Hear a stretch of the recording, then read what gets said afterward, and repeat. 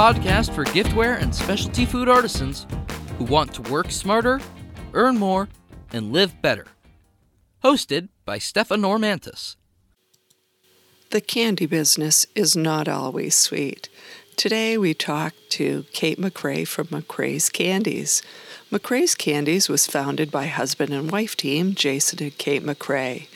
Building upon their backgrounds in biology and chemistry, the McRaes transitioned into the sweet science of candy making after double layoffs.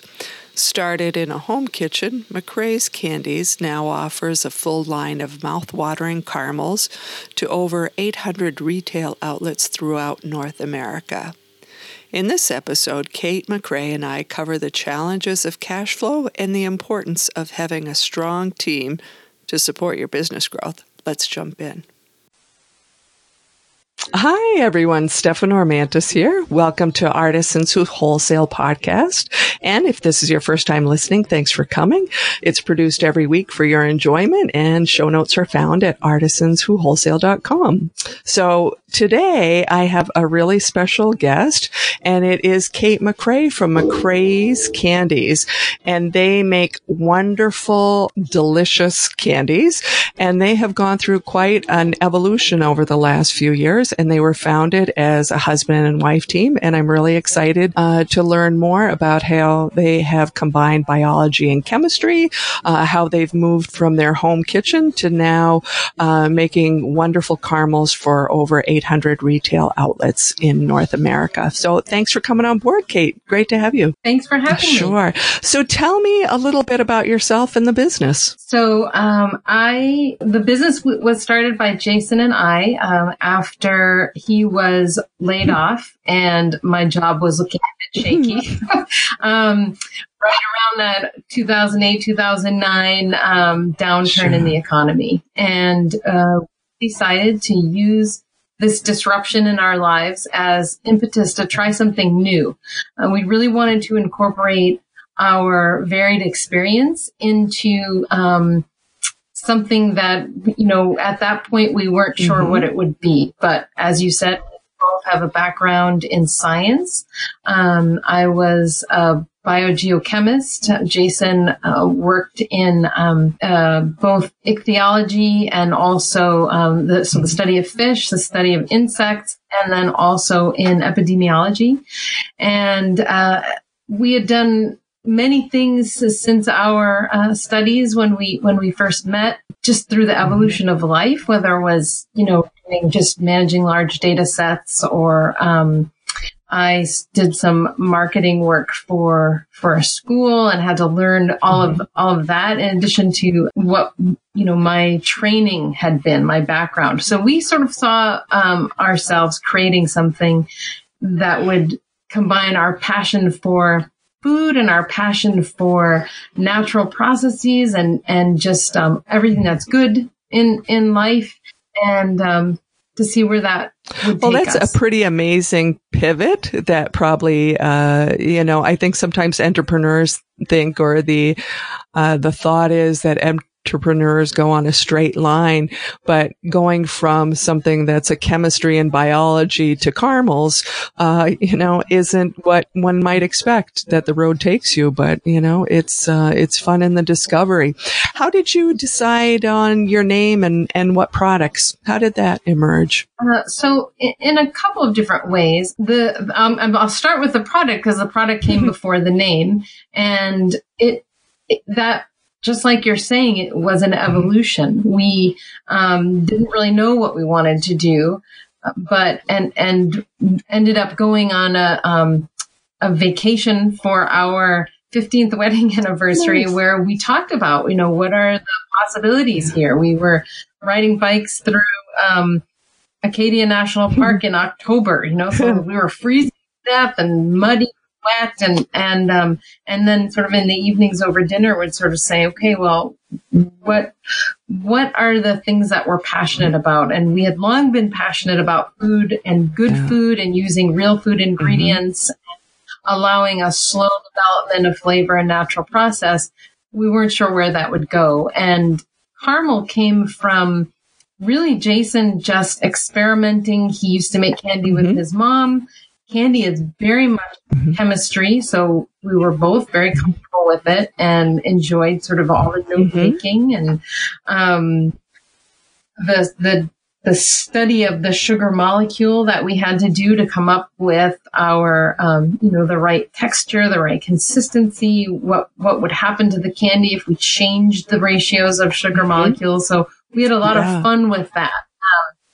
And McRae's Candies is our second iteration of, as far as naming. We were originally Caramelize, and Caramelize was a reflection of one of our early products. Was our caramels were all hand cut, and one of the neighbors had a coffee bean right in the top, a whole coffee bean, and someone said, Caramelize, and we thought it was kind of a fun play on words, but as anyone has a name that is a play on words can probably feel my pain. The 600th time that you've explained to someone the proper spelling because they're looking for your website, you realize that, when we are ready to rebrand, we will be renaming this company.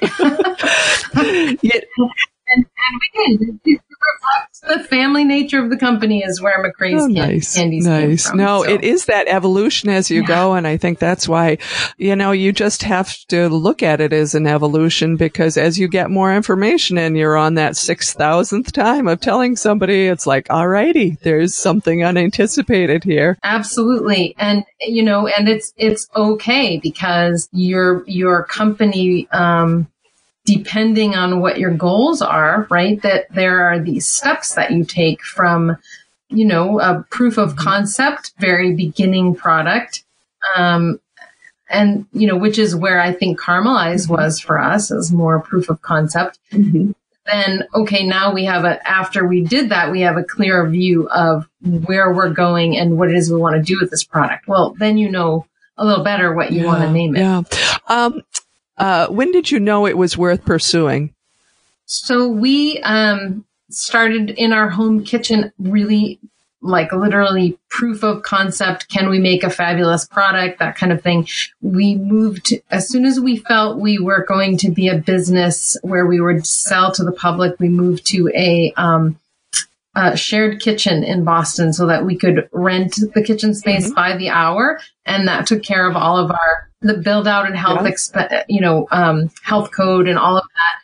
And then sort of the second phase of proof of concept came into play, where we were going to small farmers markets and actually testing out our numbers. Can we make enough? Can we sell enough? And in doing that, we tracked numbers carefully. So most of the time, whoever is running a farmer's market, they get a rough idea of how many people attended. Oftentimes they have a little clicker and they'll click as people walk in. So we would sort of look at, okay, 250 people attended this farmer's market. We think we talked to at least 3/4 of them. And how much did we sell? And by doing those calculations, we were able to we started to feel that, yes, this product does have legs. We will be able to make something out of it. I think what, one of your differentiators, Kate, is that you and Jason are both really meticulous in your, and maybe it comes from the chemistry and the biology of just analyzing and tracking those pieces. I think there's a lot to learn from that as far as you can look at the trends, you can find conversion rates. So I think that is such a critical element for success for so many businesses that sometimes miss that big foundation piece. I completely agree. So tell me what you're most proud of in the business.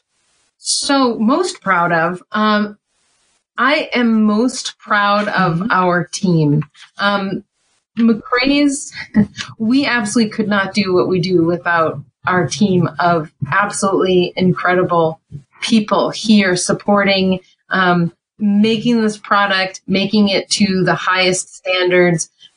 Even every step, packaging, deliveries. I mean, these are the things that you don't think about when you're, when we were a tiny startup company, it didn't occur to me that we might have a 9-hour process of pulling off packaging inventory and getting it sorted out properly in preparation for Q4. Yeah. That never occurred. And it's our team that makes it possible for us to do all of what we have to do in order to make it through to December 31st. The home stretch. Tell me about some of your other challenges. Tell me the hardest part of the business. What's currently your big challenge? The hardest part of the business is maintaining cash flow and capital for growth.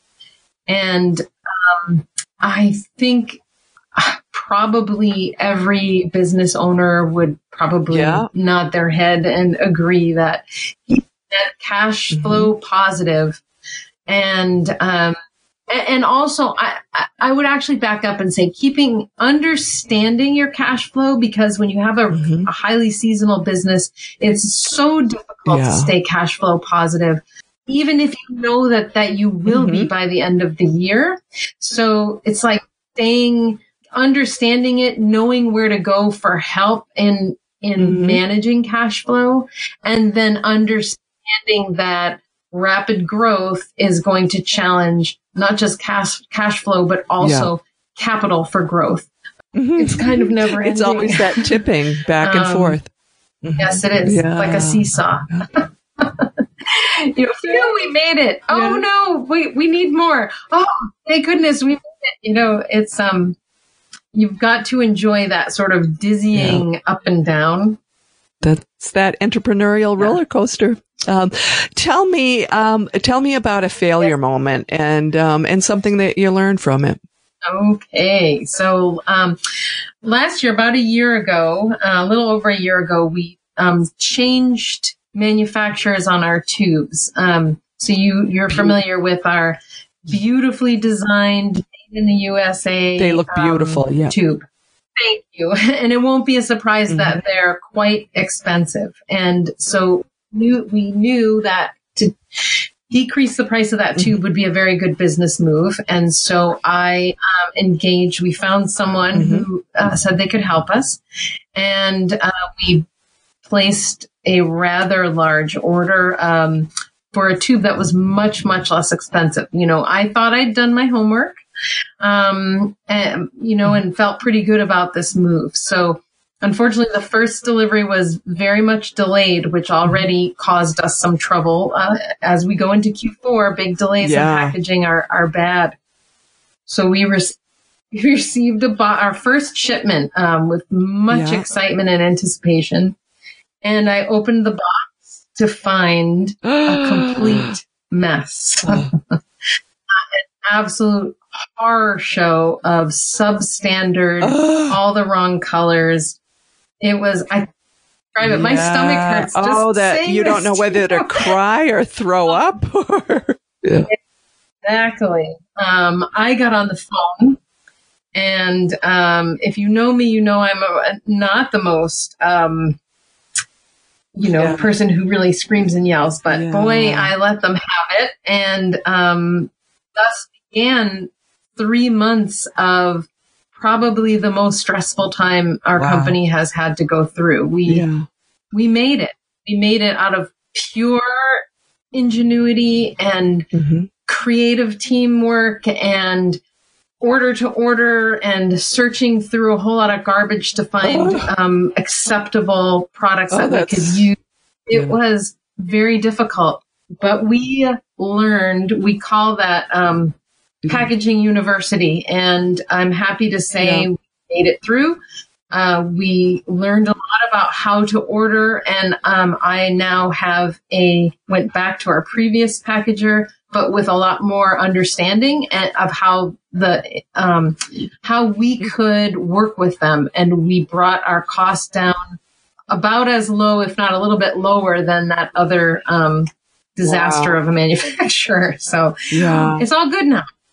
But I will add this. We have a saying around here that, we're so glad we made it through that challenge, because next year when the company is bigger, we're going to have a different challenge that's going to be bigger. And we've learned how to get... No. They don't get smaller. They just change in complexion a bit. No, but no.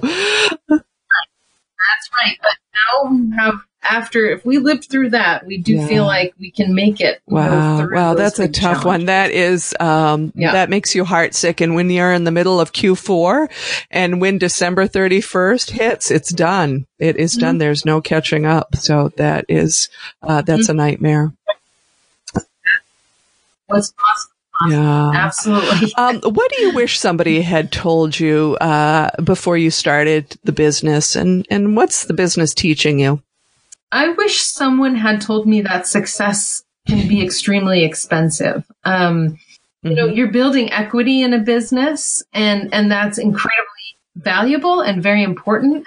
But it's so hard to realize, we're going to just keep investing. And that's either us personally or friends and family, or, you know, you're constant searching for investment. Although I would put a disclaimer on that it depends on the goals of the business. I mean, we've been growing rapidly and we've decided to go with that rapid growth. Not all, you know, someone who is looking to keep their business small and not go through that rapid growth, then it's maybe less about constant investment, but more sitting on top of those margins all the time and making sure that you're making money, right? Different for different businesses. And as far as what you know, so the business is certainly teaching me that. But I think that really and truly what I've learned over and over again, and I've learned it over and over again in my life, but business is just, it's right in your face, is that good people are worth their weight in gold.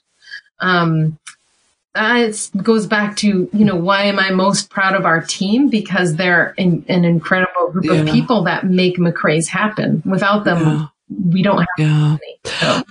As a husband and wife team, how do you balance that personal side when it is day to day, that roller coaster? That can be hard because a bad day for me is also a bad day for him often. Although we also keep our duties are very separate. I mean, we can go a whole day and only sort of wave at one another once. I come in very early and leave by about 2:30. He tends to come in a little bit later and work till 6. So, you know, and we're careful to make sure we prioritize our family time, so that we don't just become sort of cold business partners. No, and it can swallow you up if you don't, if you're not aware, and I think if you're not, you know, if you're not focused on it, because everything else is so intense. And, so I think it can be really challenging. We agreed when we started this business, one of our approaches is to look at the worst case scenario.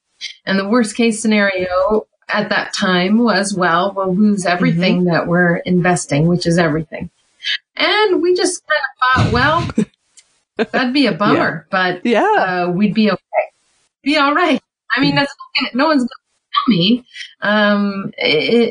And because we both felt like that, you know, we both agreed on that, then makes it easier to go forward, because we both know, well, we're not at the worst case scenario, so it must be okay. That's great.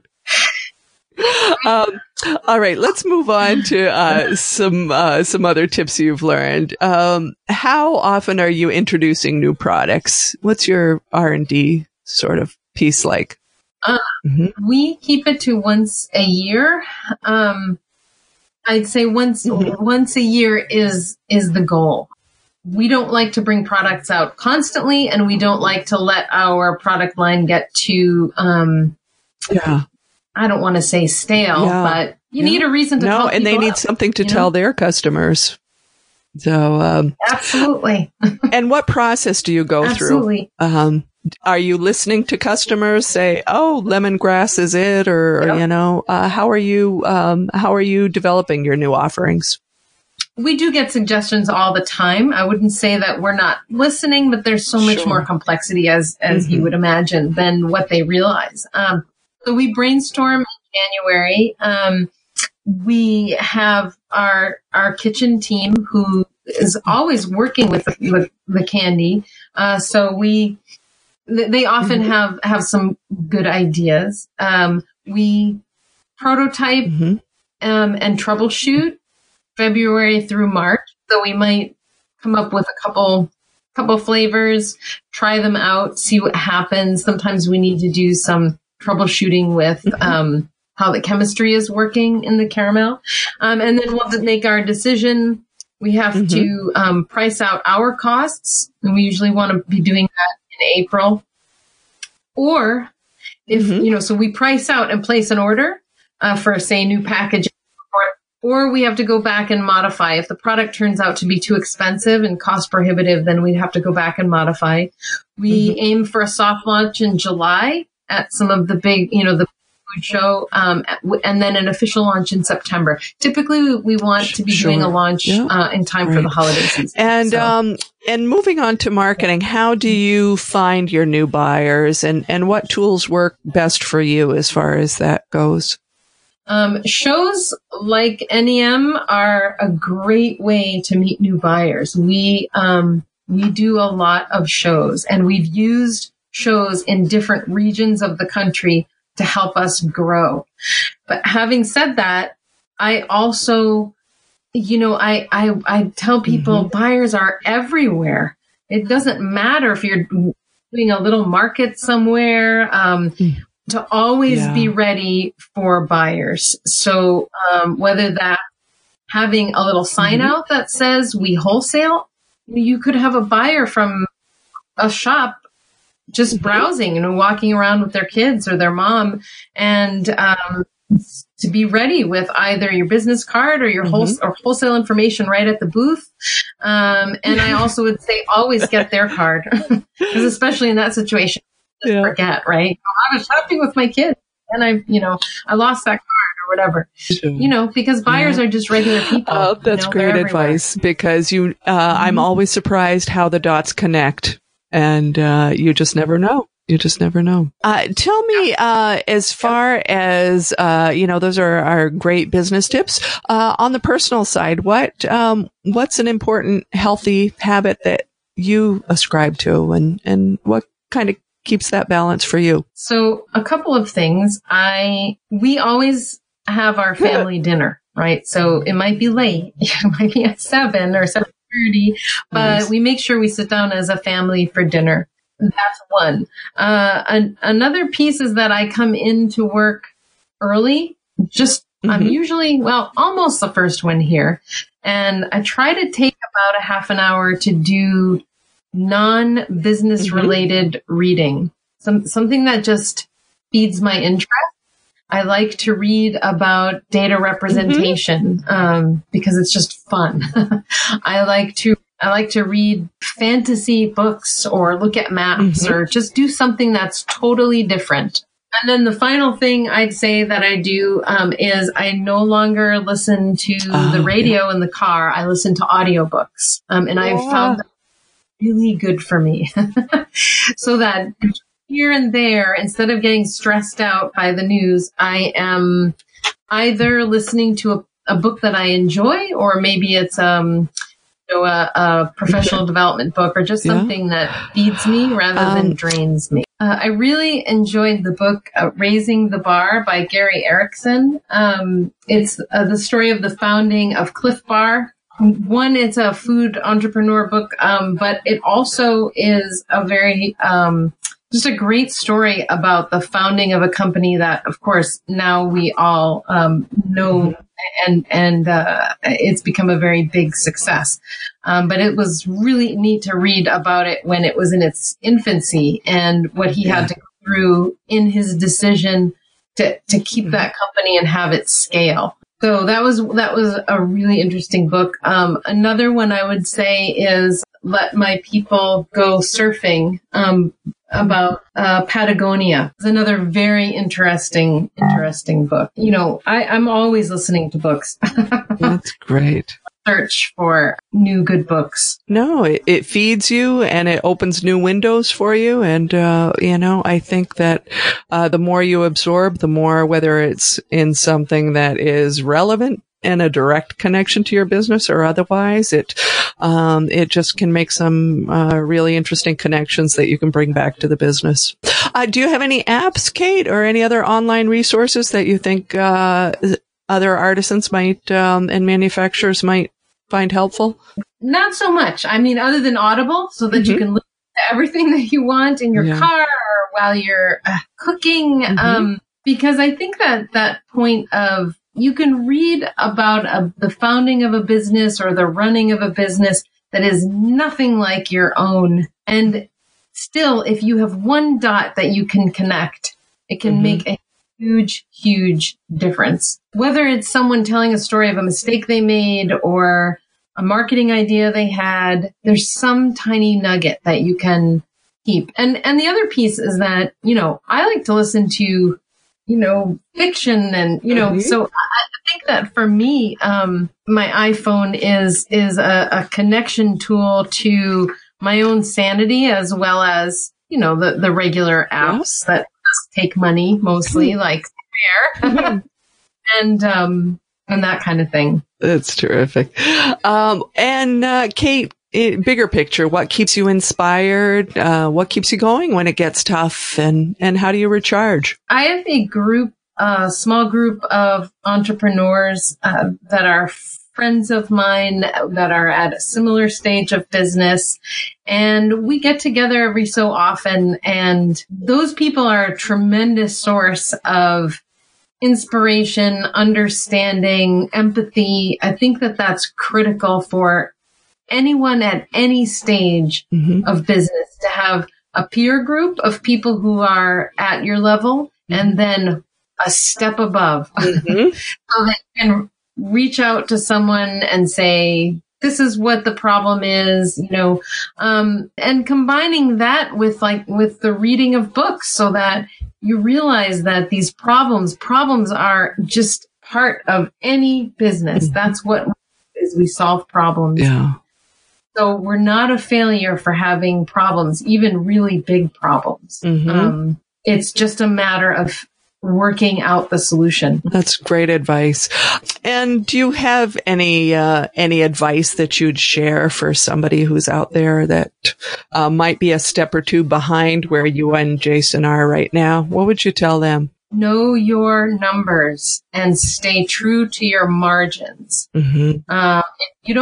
If you don't know what your margins are, and if you don't know within your industry what your margin should be, you can be losing money hand over fist and you won't even know it until it's all gone. Yeah. So I think that is something that anyone, no matter what you're selling, if someone walked up to your booth or just on a subway walked up to you and said, what's your margin? You should be able to say exactly what it is. And if it's different on different products, you need to know that. And you need to not, yes, high volume you can go a little lower on your margin, but you need to know how much lower can you go before you just spin your wheels. Yeah. So I guess I can't emphasize that one enough, because I think that's what saved us several times over, is knowing, okay, this is what our margins are. We can do, how much can we discount, or how much can we increase? How much do we need to increase a price? Yeah. No, I think, that brings us full circle, Kate. I think you started by talking about, really having a strong understanding of your numbers, whether it was, the number of people coming into a farmer's market initially as the business, was coming into its own, and really understanding, how low or how much do you want to, how much room do you have? It's just so critical. So.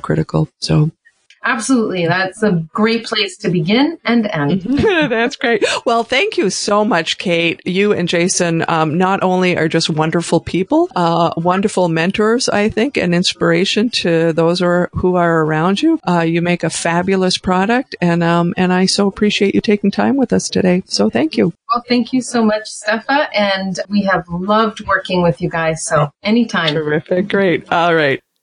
It was great talking with Kate. Along with making great caramels, Kate and Jason have always applied their analytical minds to the numbers they need to know to be profitable, whether it's the percentage of sales in a farmer's market or their wholesale margin. Today's key takeaway, it's really easy to let things slip, but you really need to stay on top of your numbers and your margins. And if you haven't already, make a plan this month to do a profit margin check on your products. It might be time for adjustments. So until next time, thanks and stay close to the good. Visit artisanswhowholesale.com for show notes with resources and links that help you work smarter, earn more, and live better.